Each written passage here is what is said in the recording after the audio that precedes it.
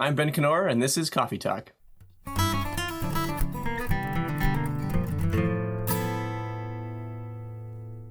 Hello, and welcome again to the official podcast of the guitar department at Berklee College of Music.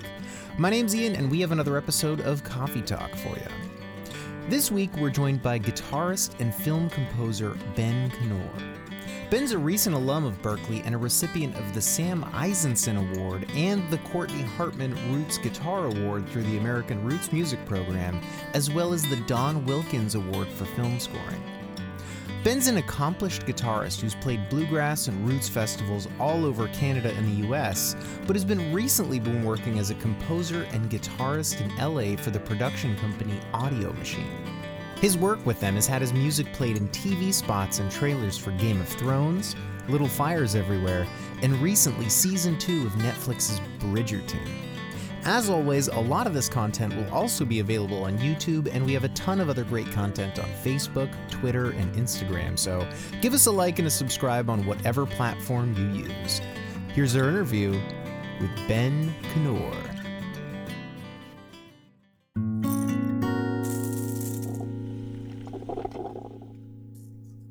Hi everyone, I'm Kim Perlak. I'm the chair of the guitar department at Berklee College of Music, and welcome to another Coffee Talk. We are really excited because we have an alum today with us. So let me introduce everybody as usual, and then we'll get to our special guest. We got Cheryl Bailey, our assistant chair as usual. Hey Cheryl. Hey, I actually have my Berklee Guitar Department mug back in action. Love it. I love it. We have Ian Steed, our senior coordinator here. Hey Ian. Hey y'all. Coffee cheers. And we have Ben with us. Ben, coffee cheers to you all the way from LA. Cheers. It's good to see you. Thank you for coming back, so to speak. Yeah, thanks for having me. This is super exciting. Yeah, this is great. So we're all back in the office, in the guitar office, and Ben, you're joining us from LA. Is that your home studio where you are? No, so this is actually the studio I work at. So I work for a production company called Audio Machine that they primarily focus in like trailers and TV and advertisement. So this is my like room at the studio, but I live pretty close by. So that's beautiful. If you all can't, you are listening in the podcast audio version, it's a beautiful room.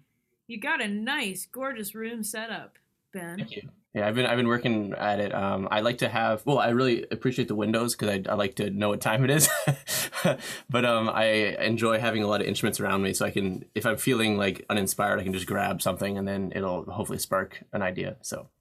Well, this is great. So everyone's going to want to know how you got to that place so quickly after your graduation. So we're going to spend some time thinking about that. But in our tradition, I guess the most important first question is, are you drinking coffee today? And if so, what do you got there? I am drinking coffee. So right now I guess you could call it an oat milk latte of sorts. There was a little bit of coffee left over from yesterday. Heated it up in the microwave. Sorry about that if you guys are purists. and then put some like froth and oat milk in it, and it tastes good. It's getting the job done. So usually I think my preferred coffee is like a flat white with whole milk, but yeah, I can't complain. It's pretty good. See, Ben, that's like the utilitarian and fancy approach together. Yeah.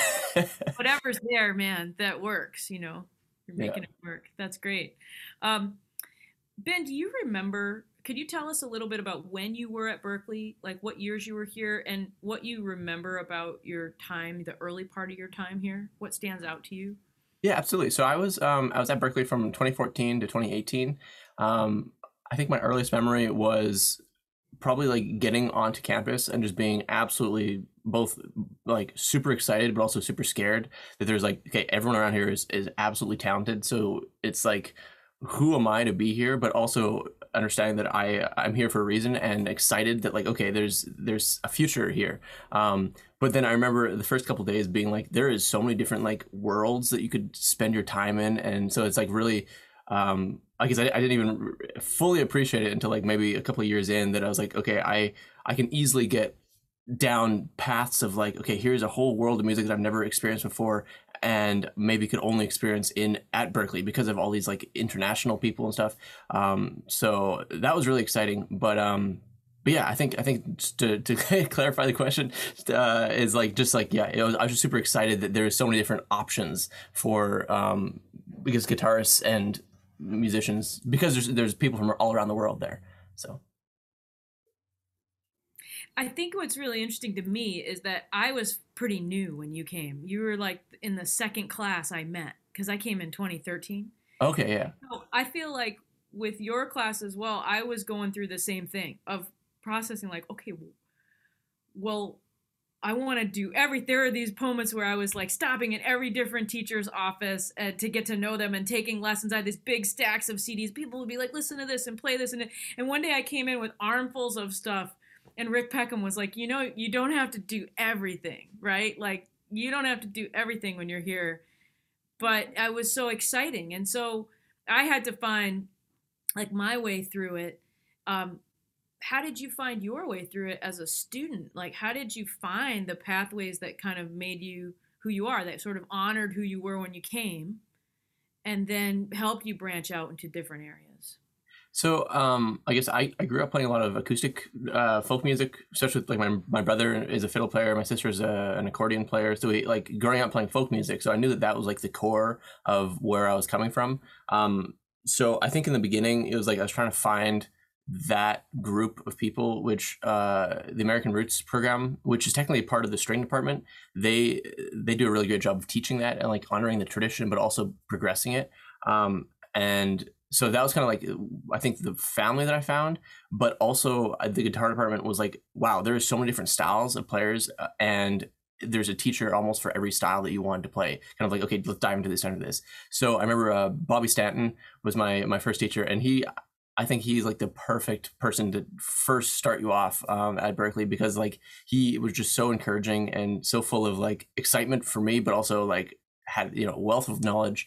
So it was cool that he kind of helped me connect with other people and like other, I think he was a person that helped me started playing for like the, what was it called? The BPC shows and such. So he connected me with someone that like ran that. So that kind of got me into that, which showed me a new type of playing that was kind of like, okay, here's large ensemble playing that's like not about the guitar at all. The guitar is like maybe secondary. It's just kind of like, it's there as, you know, rather than like in a small band where it's like, you know, only a couple of people, that your role is much bigger. So it kind of showed me how versatile, I mean, I already knew how versatile the guitar was, but like expanding that, the function in the band.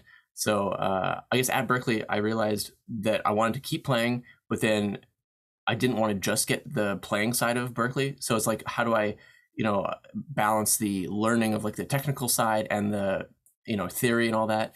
And that kind of came about. So I was performance major and film scoring major, I think, until my 6th or 7th semester, when I ended up dropping performance to really focus on film scoring, because I realized that it's like, okay, film scoring is going to take a lot of work that I don't know if I could keep up the, you know, practices. I was studying with Richie Hart at the time, which fantastic jazz guitarist. I actually wish that maybe I started with him earlier and had more time with him, because I only had 2 semesters. But he completely changed my mind in terms of like how to improvise, because his approach was all about line. Like we didn't really talk about chord progressions. It was more like, okay, so if you're going from like a F major 7 to an, you know, like E flat 7, it's like, okay, what are all the different possibilities that the notes within the chords could move? So it's very like chorale based, and then creating lines based on that, which I thought was absolutely very, very musical, like fundamentally musical, but then also just made sense in terms of like, what is the listener listening for? It's like you're trying to follow lines. You're not just jumping all around these chord things that, you know, guitarists are very easy to do. So I think that was really cool. But yeah, and then film scoring kind of started, and that was another world that was like, okay, this is something I need to really dig into, because before Berklee, I'd not actually even experienced, like, had anything to do with MIDI, which is the main, I guess, I don't know if you call it a language, just basically like what represents the music in the digital audio workstation. So it's like, it's a note on event and a note off event, and there's a bunch of different parameters that can be like, I guess, coded into that one note. So yeah, I guess we'll talk about that in a bit, but yeah, finding my path, I was just very excited. There was also a period of time in Berklee which was exciting, that I was playing a lot of Turkish music. So I had borrowed the guitar department's fretless guitar, maybe for a little bit too long, but it was very exciting because it's, again, microtonal music, which I'd never had any experience with, and trying to dive into that world and both like appreciate it, but then also like understand it and train my ear. Because there's not just like, okay, where does my fingers go? It's also like, how is this supposed to sound? And then what are the ornaments to make these notes sound really, legit, and honor the tradition behind that. So that was really exciting too. Which I unfortunately have not played much Turkish music since Berklee, which I'd love to eventually get back into it, but I don't know when that would be. So this is so cool because I've just taken a ton of notes as we're talking, so I'm hoping to touch on things, and I can tell that Cheryl and Ian are picking up on certain things that you're saying. But I think overall, this is a great example when people say, like, how is it that a department starts to shift to support students? Like, you are a person that I just remember so distinctly coming in, like already just playing great on all kinds of acoustic music. And then as your imagination sparked, we were thinking, well, how do we support somebody like that? Like, how do we support someone who's finding all these connections with different styles of music, but also bringing them into writing? And a lot of times when people are insecure and they're coming in, like Cheryl and I will sit with students who are coming in and they'll say, like, well, I'm a little insecure about my playing, but it doesn't matter because I'm going to be a composer. I'm going to be a writer. I'm not going to be a player. And I think, like, you're a great person to give advice to people to say, maybe the idea of developing your playing serves you as an overall musician. It's not just like so that you feel like, okay, I can be a virtuoso, or am I a virtuoso, and where do I stack up? But it's like everything you described that you learned from Richie absolutely must help the way that you write when you write lines, right? The fact that you can play them and hear the counterpoint, that the idea that you played all these Turkish sounds and all of that influence with microtonality has got to bring a color to your music that's really interesting. Like, we're going to talk about the American Roots program as well, and all of that history and all of that stuff that you delved into. And then right before we hit record, we were talking about the newest incarnation of our collaboration with film, and this experiment that you're continuing now with, like, preparing the guitar, right? With all kinds of clips and corks, and this way that David Tronzo teaches students to make a guitar sound like different instruments. So do you think you could talk just a little bit more about the connections that you started to make with your playing work and study, and how that feeds into your writing? Absolutely. So I think so I started playing, I guess, through the American Roots department, and I guess the guitar department as well, in the different styles, which like brought me together with different types of musicians. So there's like arrangers that I'd be meeting with, which is a different mindset than like a band leader, like a classic band. I was also part of a band called Beard while I was at Berklee, which was really exciting. I actually played banjo in the group, but it was kind of like all the members were from different styles. Like there's like, I think the drummer, he was like more in like the jazz hip hop realm, and the piano player was more like gospel. Mandolin player was like totally bluegrass, fiddle player bluegrass. And then the singer, she was from Portugal. Moro was her name, or Mariana Seca is her name, but Moro is her artist name. So everyone's just absolutely incredible. It was kind of like, okay, so where do I bring my voice to this? And I feel like my voice was like, okay, I appreciate the culture and like cultures of the music behind a lot of cultures, and I want to learn it, not for the sake of just creating a pastiche of that, but I want to get deep enough that I can actually like appreciate the tradition. A little side note on that, lately I've been working on Swedish music because there's a band, Vasen, which they recently, I guess the guitarist left them recently, but essentially it's like a 12-string guitarist, Roger Talroth, 5-string viola, which is Mikael Maren, and then Olaf Johansson on nyckelharpa. And this group, it just fascinates me how big of a sound they can get with only 3 musicians, and it's incredible. So with that, I guess, so Roger's tuning, he tunes his guitar A E A E A E, if I'm correct. Oh, maybe it's A D. It's a fourth. Yeah, so it's a fourth. So A D A D A D. So it's like the A that he has is actually as low as the bass. Like the bass is A. So he has like 3 octave range within just the open strings. So you get this massive sound. and that's been really fascinating. So anyways, so going back about the connections about the music is, I think it was really teaching me in terms of like, okay, how do I use this instrument both as an expressive thing, but as a functional piece of a puzzle? You know, it's like, sure, I might be a player, but I'm also, I think, a creative in terms of like, okay, so how can I solve someone else's problem with this instrument? And that kind of shows itself in different ways. The guitar, like the prepared guitar stuff is really cool because it's like you can get a completely different sound by even just like modifying your strings, or like modifying your strings where you put like flat wounds on an acoustic. Like think outside the box in terms of like, okay, this is maybe untraditional, but it kind of, you know, it creates a sound that sound then is a character. It's like the way that I think of guitars, like especially even if I'm going to buy a guitar, it's like, am I going to buy this guitar because I want it to be a workhorse that like you can play pretty much anything on it and it is good at that, or do I want something that's excellent at only small specific things? And it's like I'm buying a character that I'm going to only use in a couple tracks, but when I do use it, you'll be like, oh, that's that guitar for this purpose. So it's kind of like in that world, but yeah, so the prepared guitar. So going back into the function of the actual instruments, like so you're solving people's problems. A lot of the times in film, when people are writing for guitar, they're not guitarists and they don't know the limitations of the guitar. So it's kind of like either you get mad as like, oh, this part's impossible, or you actually like step back and you're like, okay, so how do I make this possible?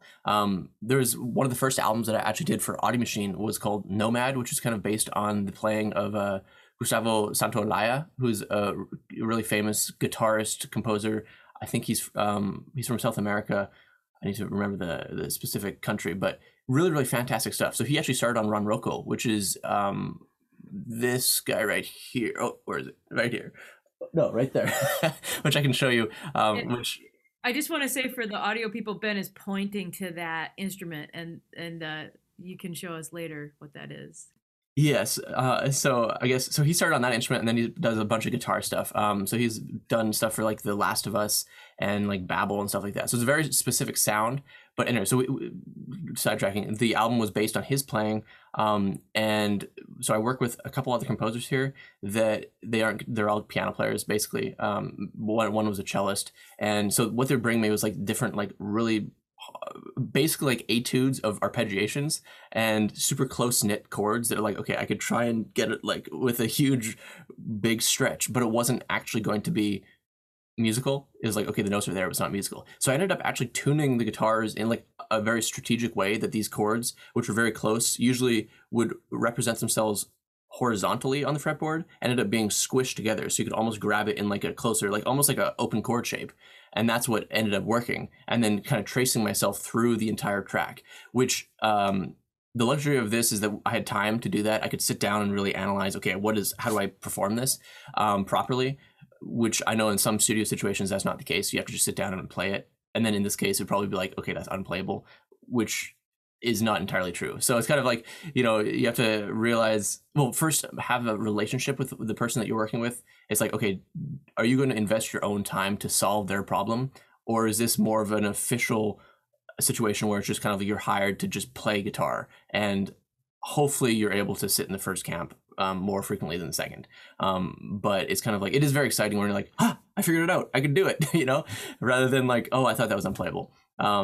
So I think the relationship with the function of the guitar, as well as then the player and the creativity of it, and like the marriage of the two. So this is so cool because this is where like people ask, how do alumni become consultants? And this is how, right? Because when you were a student, we had this big idea of having this cross-course collaboration with your other department, with film scoring, and you were there, and we just kept pointing to you like, Ben is going to be one of these people who could be on both sides. That's the other thing about developing your playing, right? Is that you can then solve problems musically as a player, and then you also have a good idea of how to write things. And you're right, not a lot of composers because most composers don't play guitar, it's a really strange instrument to write for. Mm-hmm. But it has a ton of possibilities for different sonic realities. So that's why it's so valuable in film and TV, right? So we have a project that is in its probably now 7th or 8th year, right? Where we're trying to train players to be problem solvers, and then also maybe assist composers into when you're confronted with the guitar. Here are some things that will work, and here are some things that won't work, right? And so you were one of the very first people we were thinking about, and in fact, I think you were one of the first people who actually sat with our faculty member who runs that collaboration on our end, David Tronzo, and did a prepared guitar sort of exploration that's now become a standard. That's true, right? Yeah, I think so. Yeah. I remember that was super exciting. I'm actually, I still have the little bag from True Value, which I think was one of the hardware stores in Back Bay that has, so I have like rubber corks in here, rubber stoppers, and then there's corks on this guitar. Actually, so I don't know how much playing. Do it. But so this guitar is actually set up, well, not officially set up, but it's Nashville high strung. So if you haven't heard of that, it's like the top strings of a 12 string. So it's like the bottom four strings, the E, A, D, G, are tuned, or they're set up with an octave higher. So it's actually, and then the other two are the same. So you get the weirdest thing, to play an F chord, right? And then it's muted because of the corks, but you play an F chord and it's like, wow, that does not sound like an F at all, because you're used to like the low resonance of the F. But anyway, so this right now is just experimenting, because I'm going to be working on this kind of like underscore album of sorts that is going to be just kind of acoustic pulses. So it's trying to find different ways of like using acoustic instruments that I have to create sounds, because like everybody's heard a guitar, which is, there's a time and a place for a guitar that sounds like a guitar, but I think the modern way of looking at it is like, how do you disguise these instruments into different ways? So then I was, like there's like tuning differences, which you can get really tied up in trying to get the tuning right. It's like a really short attack, so you could do like a really fast arpeggiated things would work better for this kind of thing, rather than the sustain, which kind of is there, but so it's like using that in a really different way. So that's kind of what I've been experimenting with literally yesterday. And for people who can't see the guitar, what type of corks did you put in there? And he put them near the bridge, like kind of near the saddle. Yeah, so I guess I know that on the podcast this won't be helpful, but they're essentially, I don't know what they'd be, like small bottle corks. They're not as big as like a wine bottle cork. Mm-hmm. But if you're going to send a note, out to sea, you'd probably use one of these. That's right. So this is like, I'm delighted, because we would send David, our professor, out to True Value on field trips with students, and he made these little kits in bags to give to everybody, and stick them in the strings to create different sounds. That's so cool that all these years later you're using that. Yeah, That's so fun. That's really, really cool. I love that. Yeah. Wow. Yeah. So, go ahead.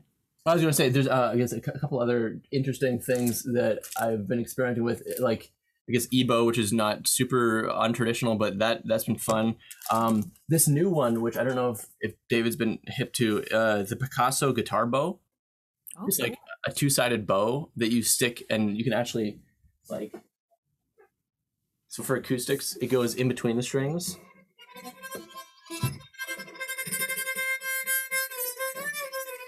Kind of, it's almost a one-trick pony, but it's a pretty nice trick.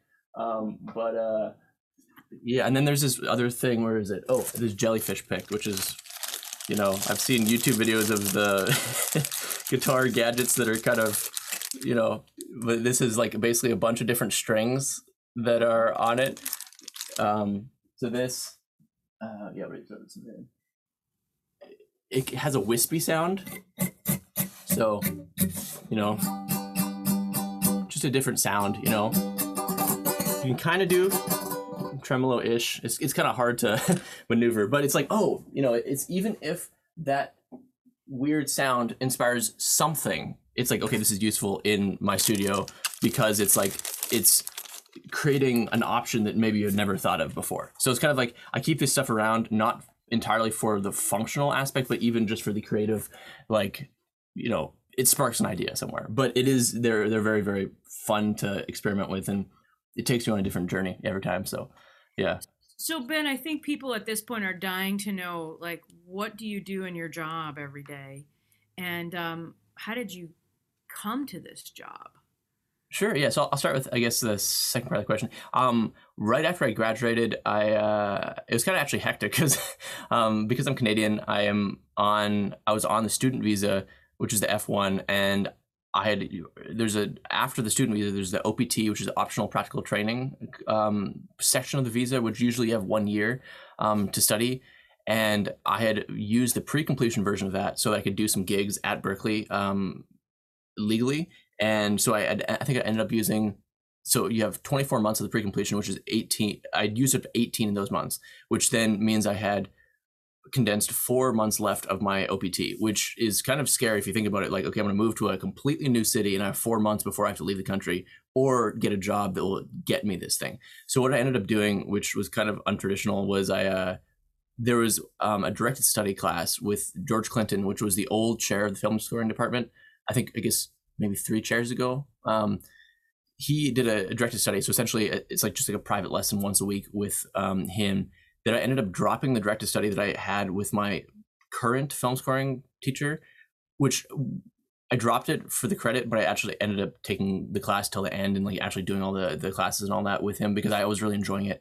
But so I dropped it so I could take it again, which ended up extending my F1 visa by a couple more months so that I had essentially, I think, up until Christmas and then a couple more months for the OPT. So I ended up extending my stay in LA to 8 months minimum, maybe, which that actually ended up saving, I think, my career, which is kind of a big statement to make, but it's kind of, it allowed me to make the connections that I needed to make in order to stay here.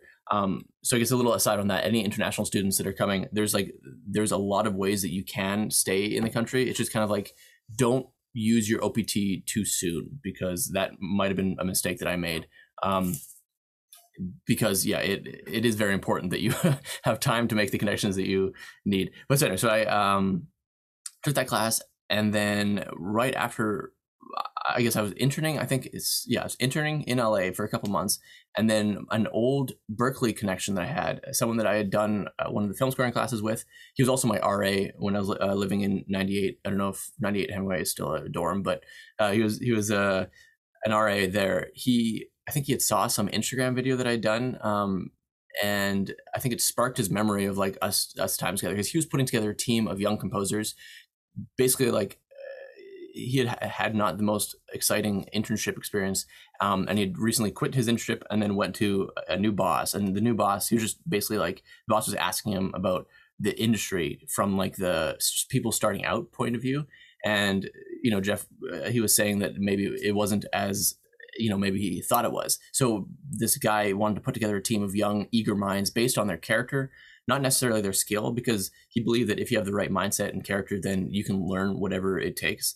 So yeah, so I was one of the original 6 of those people to kind of be brought in and then under this guy's wing to just learn about trailer music. And originally I was like, okay, what is trailer music, right? It's like, you see trailers in the movie theater or on YouTube or, Netflix when you log in. Is like, okay, well, what is this? And it honestly is a style of music that I kind of looked down on because of how simple it was originally, but then since learned to really appreciate how simple and complex it really is. Like, for anyone that might look at advertising music as like, oh, this is something I could do in my sleep, it takes a lot of years to be able to learn how to do it in a couple hours, let alone, and that being said, it's kind of like, it's a different approach. It's more about the sounds that you choose rather than what the notes you play. So, maybe as I've been kind of talking about earlier in this chat about like, okay, here's how to make different sounds with guitar. It's like, that's where my mindset's been for the past couple of years, because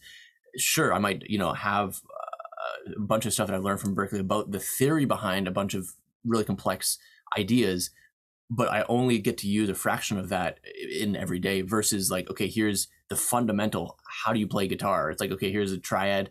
How do you make that triad sound good? And understanding that, okay, the sound of the triad is almost more important than how you voice the triad sometimes. At least that's what I find here, is it's kind of like, yeah, it's about the sound.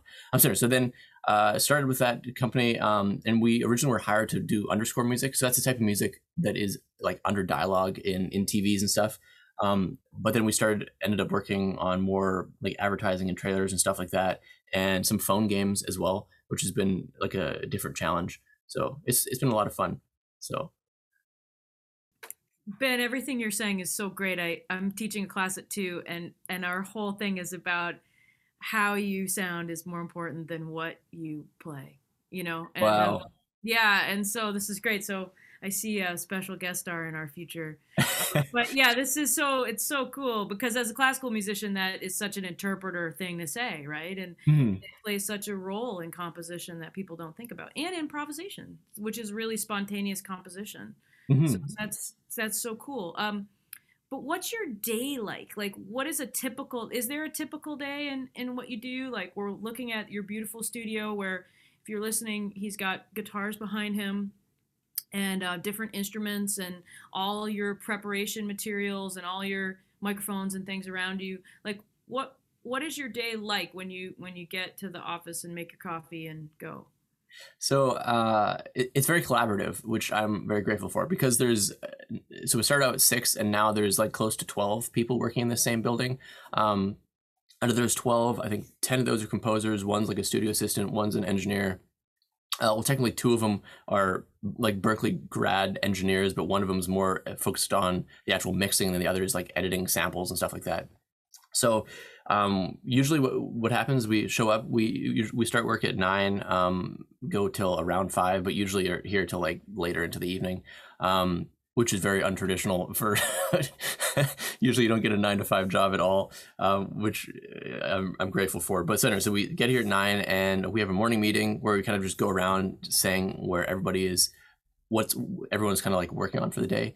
Sometimes goals in terms of like, okay, I have to get this finished, whether it's like a client project where it's like, okay, I gotta get this finished by end of day or end of the week. I might need help with, I need some cello recording or something. The nice thing about where I work, everyone, like there's a lot of piano players, but there's also like a string guy who plays, cello and viola and all that. There's a woodwind guy that plays a bunch of like, the double and single reed woodwinds. And then I'm kind of like one of the more acoustic guitar guys. I do, play a bit of electric, but I feel like that's what I'm trying to work on right now is really focusing in on electric tone, what makes a good tone versus what makes a bad tone and like what's usable about it. But so anyway, so then we do that, we go around the circle and then usually coffee's brewing at that time. And then we kind of get our coffees and then go into our rooms. And then we've been trying out this like uninterrupted time in the morning for it's like the first couple hours of your day. You're just kind of like, if you have questions for other people, you just kind of save them for the afternoon. And then, yeah, it's like you kind of just got to start the balls rolling because the thing about, I guess, being a professional composer is you can't wait for inspiration. You got to kind of, get a spark plug and get going somehow, whether that's like, okay, I'm going to do some research and watch a bunch of different trailers that you're trying to emulate.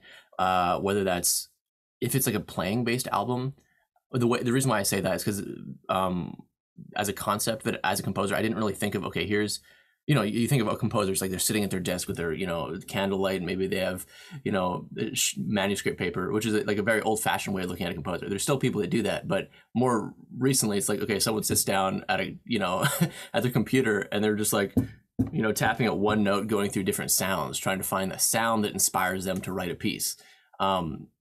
So the luxury that I have is that I have physical instruments to inspire me as well. Not just samples. I mean, we have a bunch of really, really cool samples that do spark inspiration, but it's like sometimes if I'm really having a hard time starting the creative wheel, it's like I go and just grab an instrument, tune it in a weird tuning that I don't know where anything is, and then start messing around like that. Because it's like balancing you're familiar with this standard tuning or even drop D, dad get, all this stuff. Like you know that, but there's a time and place for knowing where you're going, and there's a time and place for just kind of jumping into something. So it's like if I really want to get the ball rolling, I just tune it in some weird, sometimes like an open tuning that I haven't messed around with much, and then just start finding shapes. And then usually by finding those shapes, you make mistakes and you find interesting sounds within those shapes.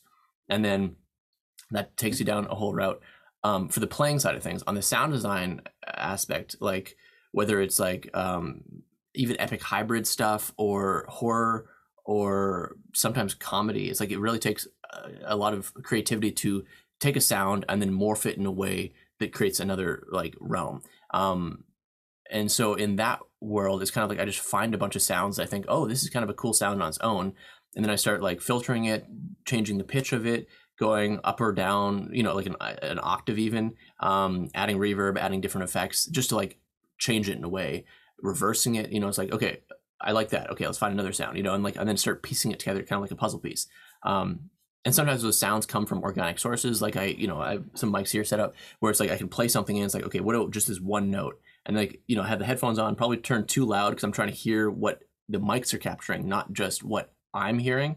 And then it's like, okay, I like the sound of that. Okay, I'm gonna record this, stop, put the guitar away. Okay, all right, fiddle with it. Sometimes edit it if it's out of time and like do that kind of stuff. So in the morning, it's very creative, experimental, basically to get your mind rolling. This is like if you're not already halfway through a project. So you get that going. And then by the time, it's like lunchtime and we have lunch together because we think it's important to see each other's faces and, talk about the day or talk about anything but music sometimes, just to kind of get yourself. It's always important to zoom out and then zoom back in because perspective is one of our most useful tools, I think, as a composer, which is often lost. If you get too deep within your project, a few things start happening. You think either you're the best thing that this earth has ever seen, you're just like, wow, this is the greatest thing that's ever been written, or this is the worst thing that's ever been written and I hate it. And the way you break out of that is actually like stepping away and giving yourself the opportunity to see it as someone has never seen it. The other nice thing is asking someone else to come into the room. And even if they're standing over there, not even listening, you'll hear the piece differently or see different things you don't know. So that's been super helpful. But yeah, so I guess that's kind of what happens if it's a creative start of the day. Alternatively, it's kind of like if you go in, what I like to do sometimes too at the beginning of the week is like write down, okay, this is what I'd like to do this week. Like to do is important because you also have to be very flexible. Specifically in this industry, like we call them customs, where it's like, say Disney is like, okay, this new trailer, we need a custom track or a customization of this track. And it needs to be done by Friday. That could come in on Thursday night. And you might have a whole big plan for Friday where that's like, okay, I'm going to record a bunch of guitars and stuff. It's like, okay, you got to put that on hold, do it on the weekend or do it the next week, and be ready for that. So yeah, I like to start the week with an idea of what I'm going to do, but then also be okay with it completely just disappearing. So, which is always exciting. Cheryl, there's been so much great stuff, and I'm wondering what's on your mind. Like, jump in. Well, a lot of stuff. I mean, there's really interesting things you brought up. I mean, one thing I was interesting when you were talking about studying with Richie Hart, because my feeling has always been, I mean, I pretty much I compose, but nothing like what you're doing at all. But, I always found the film scoring students were some of my favorite because of that openness. Because, I would show somebody something and they'd be like, their imagination would just start to go with it. Like, oh, I could use that in something, So I was always been fun to work with film scoring students. But, and that's, I'm just really fascinated with you talking about all these, you might try these different quirky things, prepared instruments and stuff like that to inspire something. You never know where it's going to come from. So I really love that point of view about playing the instrument and creating music. I was just kind of curious, even before I ask my question, but also, I love this thing that you guys are doing where you just go and do your work.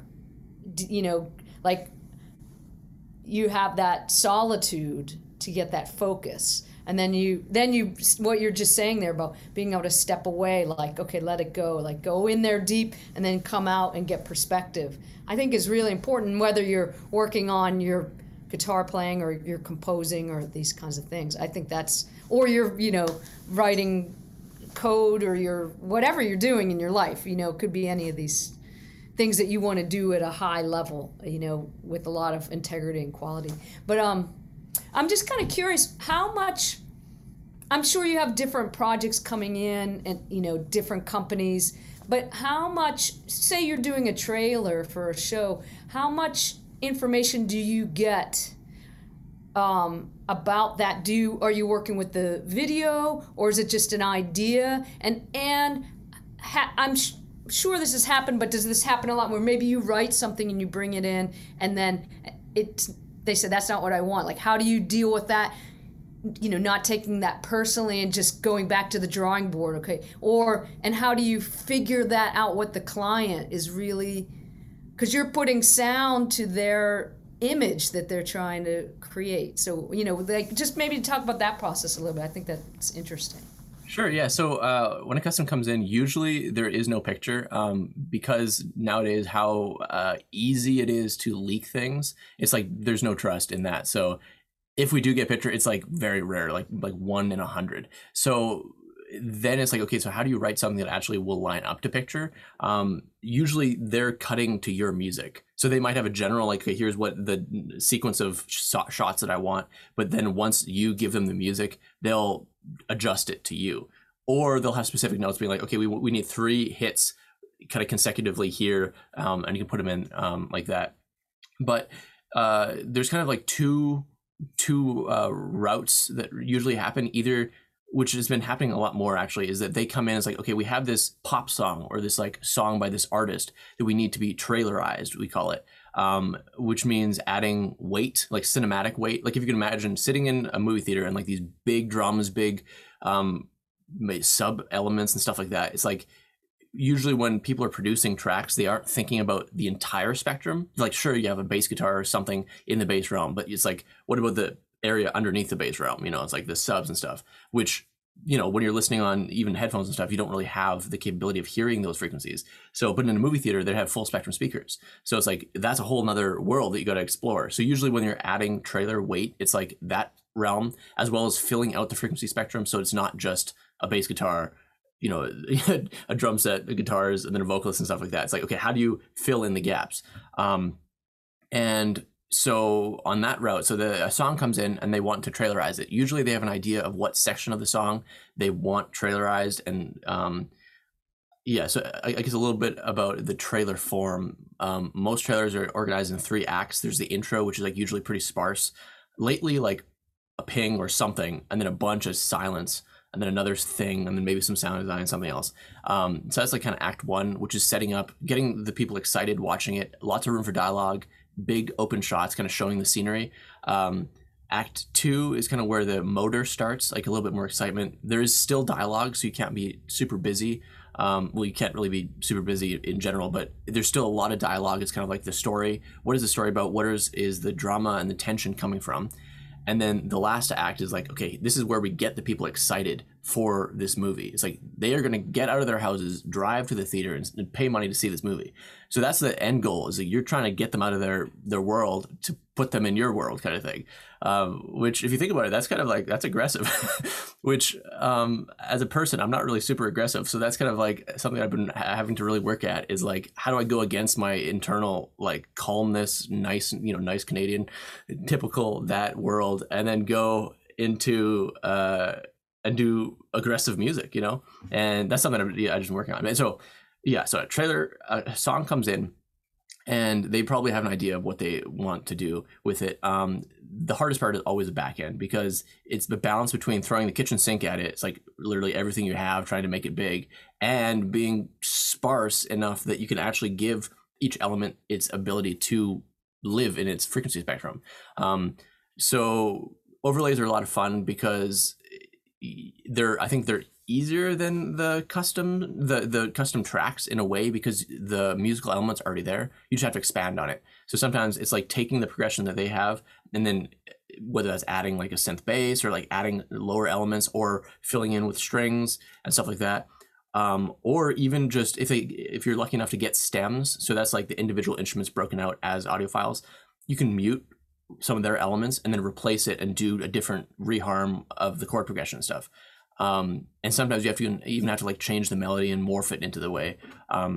If you check out the most recent Batman trailer, Batman and I think it's the trailer itself is called Bat and the Cat. That's an Audio Machine track, not one of mine, but one of my friends. And you'll notice that it has I think Michael Giacchino's new Batman theme on top of the original track, which is Tomahawk. And if you go to the Audio Machine website and look at Tomahawk and then listen to that and then listen to this track, you'll see that there's a lot of similarities, but it's basically a different track. So that's the second kind of thing that you're doing, is like you're taking a track that you already have and then modifying it to fit the trailer, whether that's adding thematic material on top of it, or even just changing it up in terms of shortening sections, adding more hits and stuff like that. That one is a little bit more difficult because you're both trying to solve their problem, but you're also going against your initial instinct of the music, which is hard to kind of like, wait, no, I wrote this way. And you have to get that out of your head and be like, okay, no, you have to change this piece for their purpose. Which, even if you don't think you have an ego, there is an ego deep within you that is trying to hold you back from, changing what you've spent hours, even like, nights, just getting this thing perfect. And then they're just going to chop it up into pieces, and you have to be okay with that. So that's kind of like the second route. And then the third is the completely new custom track, which those are kind of rare because they're very risky. Is usually these so how the business works, which is absolutely insane. The studios, so say like Universal or these big studios, they obviously do all the filming for the movie, and then as that's being edited to the actual movie, they have sections of the film that they send off to trailer houses, which are basically cutting places where people are like taking that film and putting it into making the trailer, but like the picture part of it. And then those trailer houses, say you send it to 3 of them, those trailer houses are competing against each other for the trailer, that they then contact the music supervisors, which is an actual job that they literally just organize. Okay, here's a big database of music that I gotta pitch tracks from to go here, or work with individual composers. So then those trailer houses, say that there's 3 of them, pitch to say 3 other trailer, music supervisors. So each of those, now there's 9 music supervisors. Each music supervisor might contact 3 composers. So it's like, you're competing against a lot of people. So that's why it's very risky to actually write a completely new track, because the chances of you actually getting that all the way through the ranks to the top is very rare. So, and also in this industry, you don't get paid unless you actually make it all the way to the top. So it's like, yeah, that's the part of it. It's like, what is going on? But so that's why the custom tracks are not really as we don't say yes to that frequently, because unless there's a very high shot that we're going to get this, it's probably a waste of time. And some companies like Disney, they actually buy you out entirely, which is good. They actually pay for it. But you can't use anything from that track. Even if we joke about it going into the Mickey Mouse locker, where like you just don't see it again. They just buy it out and it's gone. So yeah, it's kind of exciting, the different routes that a track can go from being like, if you're working on it, to it finishing. The alternate route is that usually the actual company, like say Netflix or something, they can go into the library and then just pick a track, and then they edit it without you even knowing. And then you don't know about it until you either get paid for it and you see that it's like, I got a trailer of this, or you're just stumbling across YouTube or Netflix and then you see that happening. So, and that's always exciting because like, oh, wow, I never imagined it to be used in that way. So. That's really cool. Well, also, so, I mean, you also kind of answered my question in that you really have to have that sense of separating yourself from, I mean, you as much said you have your ego there, but you can't take stuff personally, right? Mm-hmm. I mean, and that's really important if you're for a performer as well. I mean, that's one place where it's really, you have to get to that place where it's like you've got to not be attached to it. But definitely what you're doing, because I was thinking about that. Like you write something and you think, oh, this is great, and then you see it somewhere and you're like, that's not what I wrote. But yeah, so that's awesome. Actually, that's a really important skill. Yeah, I agree with that. When I was thinking about you and Ian, Ben, and I think about you all as artists, because I know that's when I met you. You were in a similar genre of playing, and I think this is an interesting time maybe to talk about how you balance your life as an artist and the music that you're making as an artist with this extension of your art that has become your professional life in a financial way and in another application. And I wonder if both of you, if I could hand it off to you and Ian, and you could both talk about how you've each done that a little bit. And do you have time to make art, and kind of keep going? And does that help feed what you're doing? And how does what you're doing that seems maybe removed from your art music actually in some ways feeding back into it? Mm-hmm. But Ian, I'm throwing it over to you with some food for thought there in the beginning. Yeah. So, I mean, one thing with the sort of liberty that the stability of this job gives me is that I can really pursue only the music that really interests me, which is not something I've ever done. You know, like before I came to Berklee, I was working a lot, taking literally everything. Was playing, solo gigs, doing like there would be a classical thing, there would be a jazz thing, there would be like, weird things where I would be accompanying somebody and you would just take it. There was like theater pit gigs, which I would never take now. Not because they're not fun, they're a blast, sure, but like I don't need to take those. And like now it's really interesting that I can go really deeply into one specific thing, which, if I was like only doing working musician stuff, maybe I'd need to spread my cards out a little bit better. But there's an interesting like sort of balance, like the hearing, Ben, like what you did, right? And balancing a lot of the things, and how deeply do you go into one thing? Or here's sort of like a thing, which is like, depending on how, like in what manner you go deep into one thing, that it might actually be helpful for you to be more versatile, right? And one thing that I was wondering about when you were talking about all these things that you're doing on the guitar and like almost approaching it like new music, right? Like on the edge of like what people might say is like the avant-garde, right? Like new music and like making interesting sounds on the instrument using like a prepared guitar, right? There's like a thought that I had recently about like really good pop. Like really good pop somehow is always like, even though no matter how simple and like musically, like the content of it might be very simple, or like how relatable it is to everybody, it's always a little on the edge of new music and like the avant-garde, which is a real trip. That like it's so relatable, and yet it's like when it's good, it's like really on the cusp of something that's like could be completely out. And what I'm curious about with you, Ben, is like, given all that stuff, but also like, how has it affected your playing?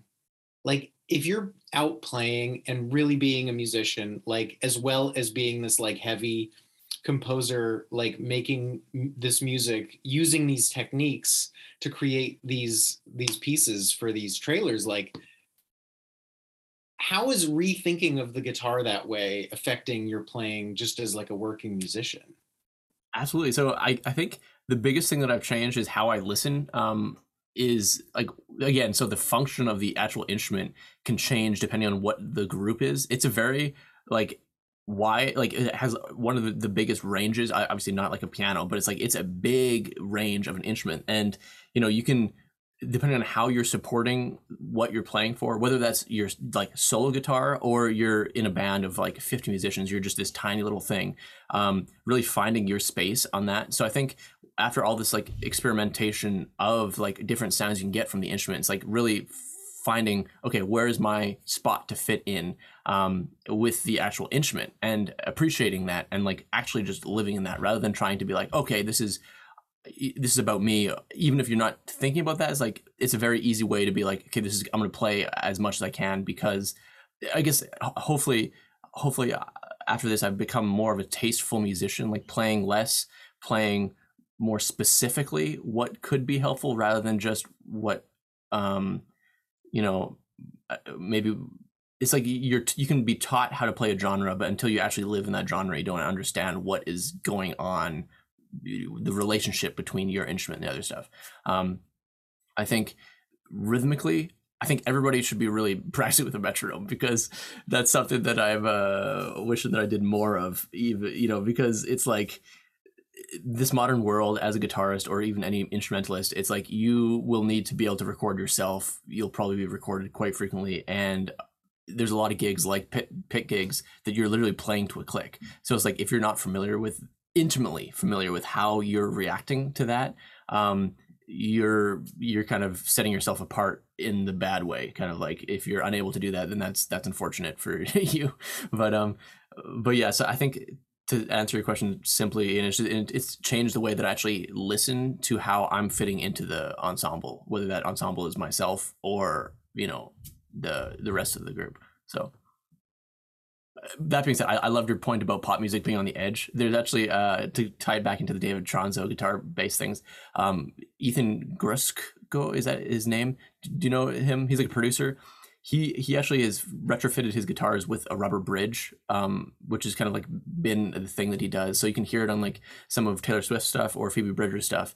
It's like, it literally is a very similar sound to using like the rubber corks in the guitar, but it creates this really interesting like percussive effect. That's really, really interesting and cool. So that's like on the edge because it's like you're pushing the actual guitar in a different direction, but yet it's like on these big name artists. So yeah, that's an example of that, which I was thinking about when you mentioned that. So, and like what you're doing in some way, because it is commercial music. Yeah, exactly. Literally commercial music. It's very related to pop. And yet film, like there's the classic example of the Godzilla sound being a leather glove on the strings of an upright bass. Like, yeah, like there's all these like super out techniques that do it. And yet like somehow it has to be very relatable. Yeah. Right. I love that comment that you made earlier about this idea that people will say, oh, that trailer music or pop music it's so simple, you know, what is there to it? And not understanding the absolute depth.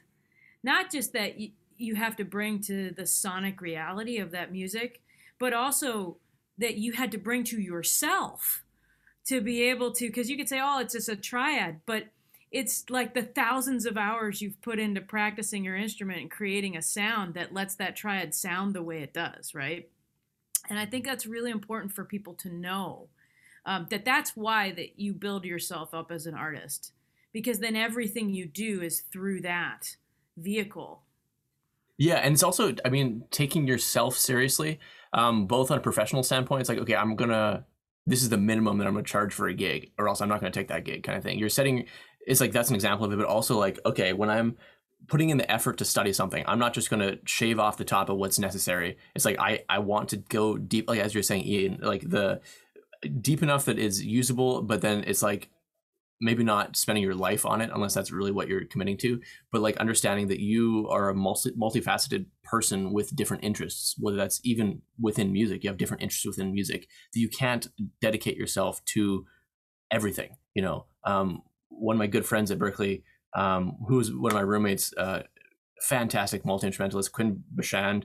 I remember being kind of shocked when I was like, trying to show him some like Brazilian, you know, fingerstyle stuff that I was doing, and he had just no interest. It was like, that's something that he did not want to even think about, because in his mind, it's like at the time he was like so deep in like Irish Celtic guitar and gypsy jazz, and he was fantastic at both of them, like scary fantastic. And then what I understood it as in terms of like, those were his two pots that he's putting, you know, his money into right now. And he's not really interested in diversifying his investments, which I think is, you know, a very valuable lesson for me to learn in terms of like, because I always came from like early on, even guitars, like I'm going to learn every style. I'm going to play every style. I'm going to be good at everything. And I kept telling myself, it's like, no, you are going to be good. You know, people keep saying you can be a jack of all trades and then master of none, but you are going to be good. And it's like, maybe that's maybe, you know, right now at least I'm feeling is like, yeah, I need to specifically choose what I'm working on. And I guess on a more macro level right now, it's kind of like film scoring. Like I could be practicing more each day, which would probably benefit my composing in a way, but it's like, because I'm working here at this company in this chair, it's like I am focusing on trying to work on my composition and like production skills, and trying to be relevant in terms of, as you're saying, like the modern, fitting into this modern world, always pushing like, what is a modern sound of a guitar? What is a modern sound of guitar? You know, it's great that you can get a great 70s sound, but that, at least in this industry, is like, if you're going to do a 70s based commercial or a 70s based track, that's when you use it. Otherwise, it's like, how do you modernize that sound and fit it into the modern world? And that's been probably the most difficult thing, because you have to immerse yourself in modern music, whether that's listening to pop, listening to new albums, listening to your friends that come up with new music. I mean, you got to do that because you're a good friend, but it's also like, what are they doing? Because they're on the forefront. Like a lot of the people that I went to Berklee with, their careers are starting to take off in terms of like, what are they actually, they're making a name for themselves, but also like, that's really, really cool what they're doing. So you got to support your friends.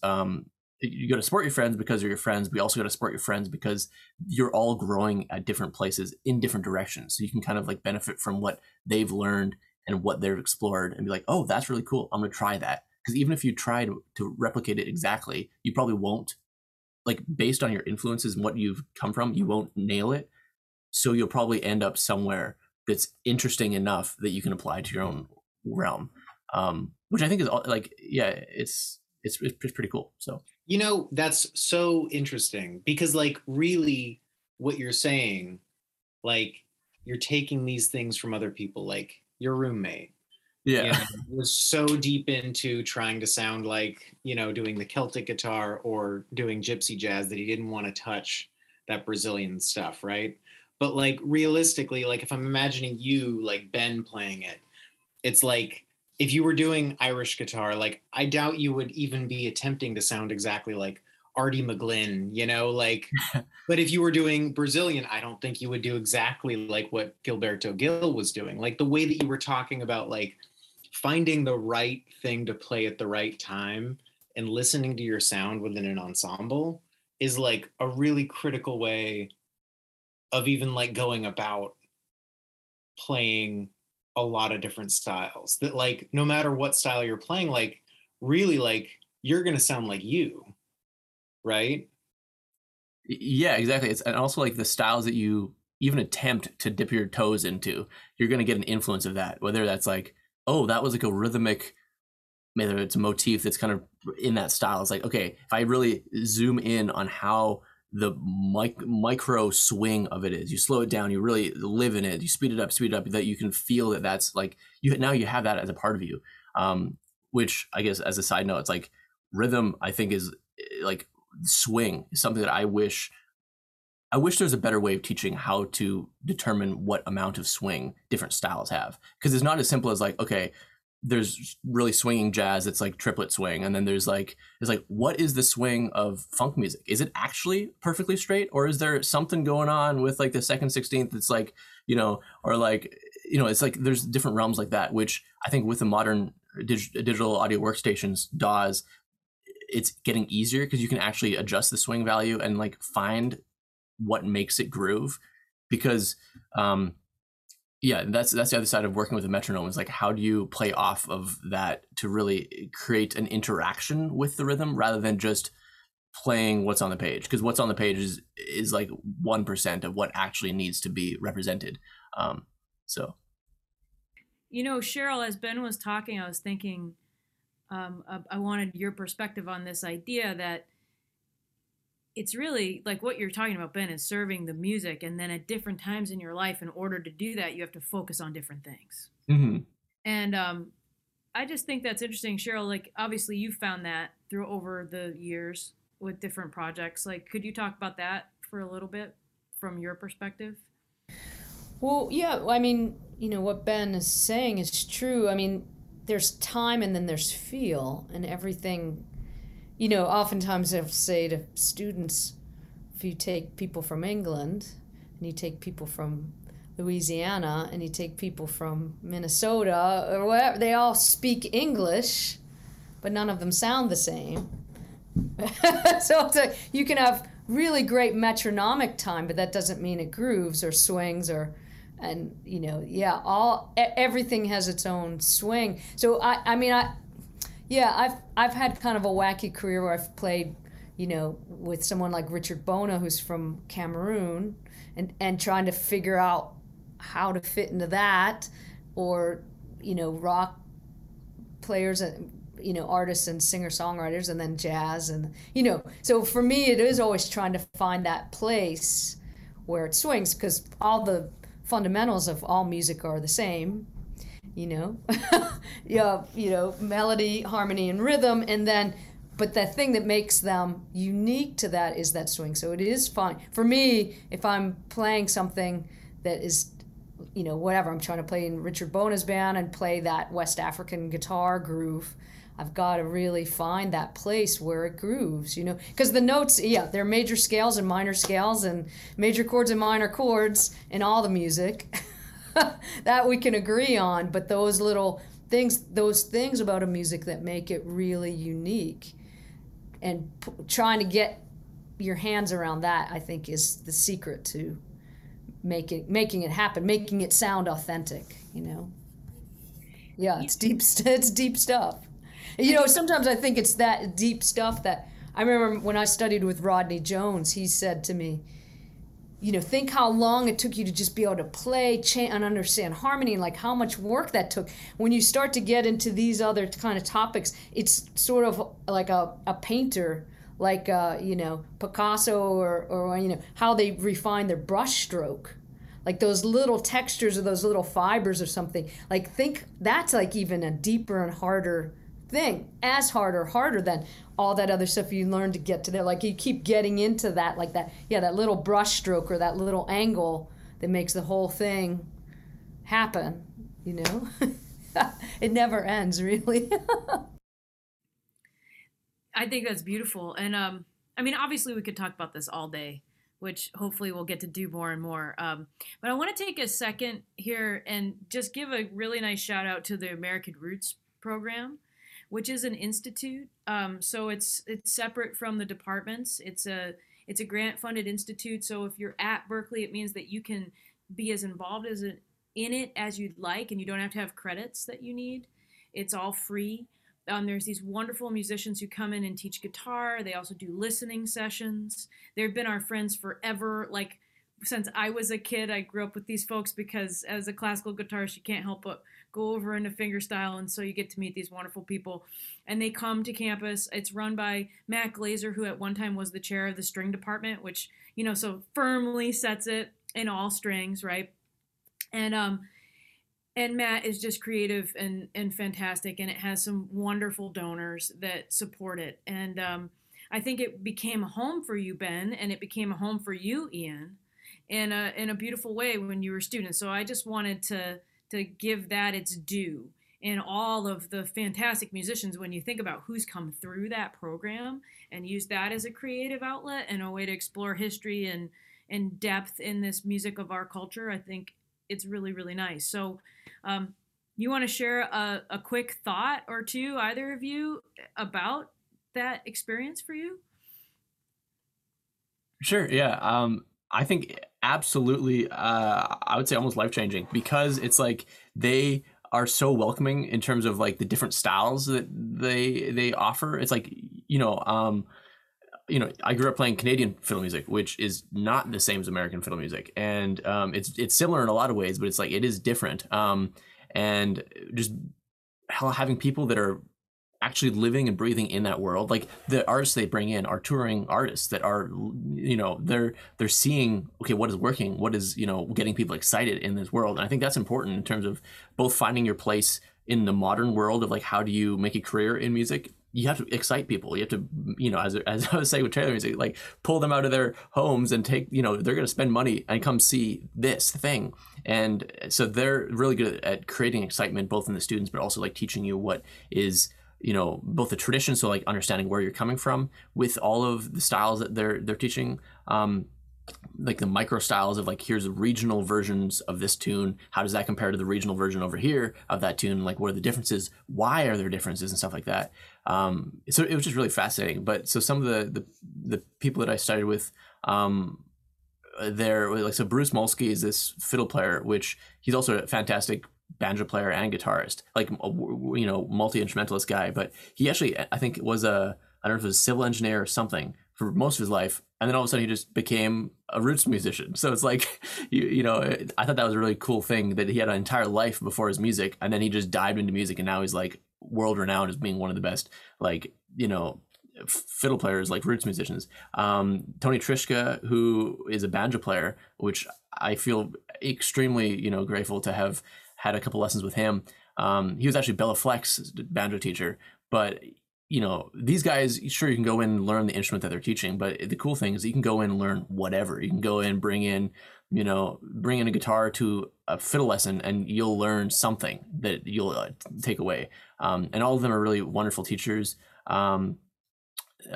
Recently, Woody Mann, which was a really wonderful teacher that I had for a couple of years, he recently passed away, and that was kind of a shock. But Woody, I don't think I met anyone like him in terms of his openness and how his technique at teaching wasn't like, okay, here, go home, do this, which he did do that for some people. But for me, it was like, I showed up.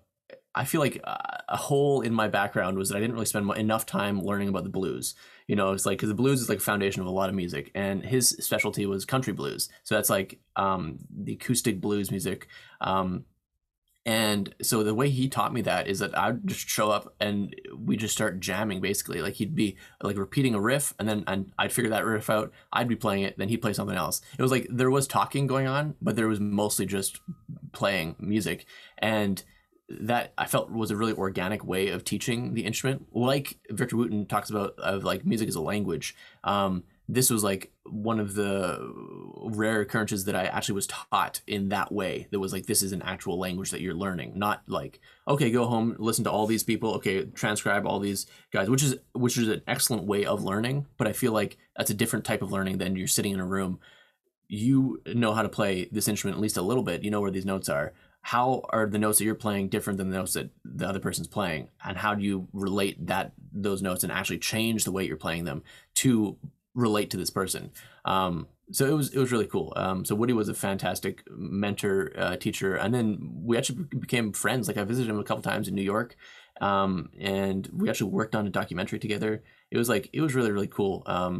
Kind of the thing. And then I guess a little short aside on that, Kim, I remember you saying something to me. I was in your office, I think, came in for advice or something, and this thing is stuck with me. Basically, like, the way that Berklee is different than a traditional conservatory. If you survive a conservatory and you actually make it through, you'll probably be a virtuoso, very excellent at your instrument, but you're kind of on your own. Like, the conservatory is there to help you build into something, but then it's like you're out on your own. While Berklee, it's like you can kind of fake your way through the entire college, but it's more about the connections that are built at Berklee that set you up for your career. So if you work hard throughout your entire, and you make relationships with the people that you're there, as well as the teachers, you'll probably be okay. And that's, I think, or okay and better, and that's one of the most beautiful things about Berklee, is that, like, because it's such an international school with multifaceted programs, super specific, but also like they're able to help you find your own path.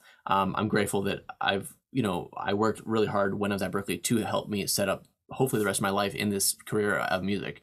So that just stuck with me, that I thought was a really cool differentiating thing between Berklee and conservatories. Yeah, I think what I meant by that was when you're in a conservatory, you're really in this small cohort of people, and your teacher is your mentor, and you're with them every week for multiple hours, and they're helping you shape in one specific direction.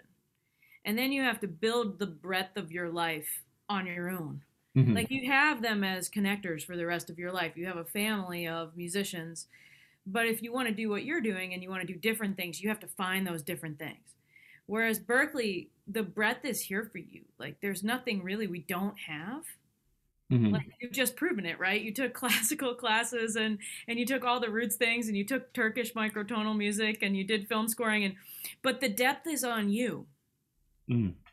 You have to commit to the depth, because you don't have this one mentor who's like following you through all the steps, making sure that you hit this level, right? And so I think there's challenges in both instances, but I think you found your way at a place because of who you are as a musician that makes the most sense for you.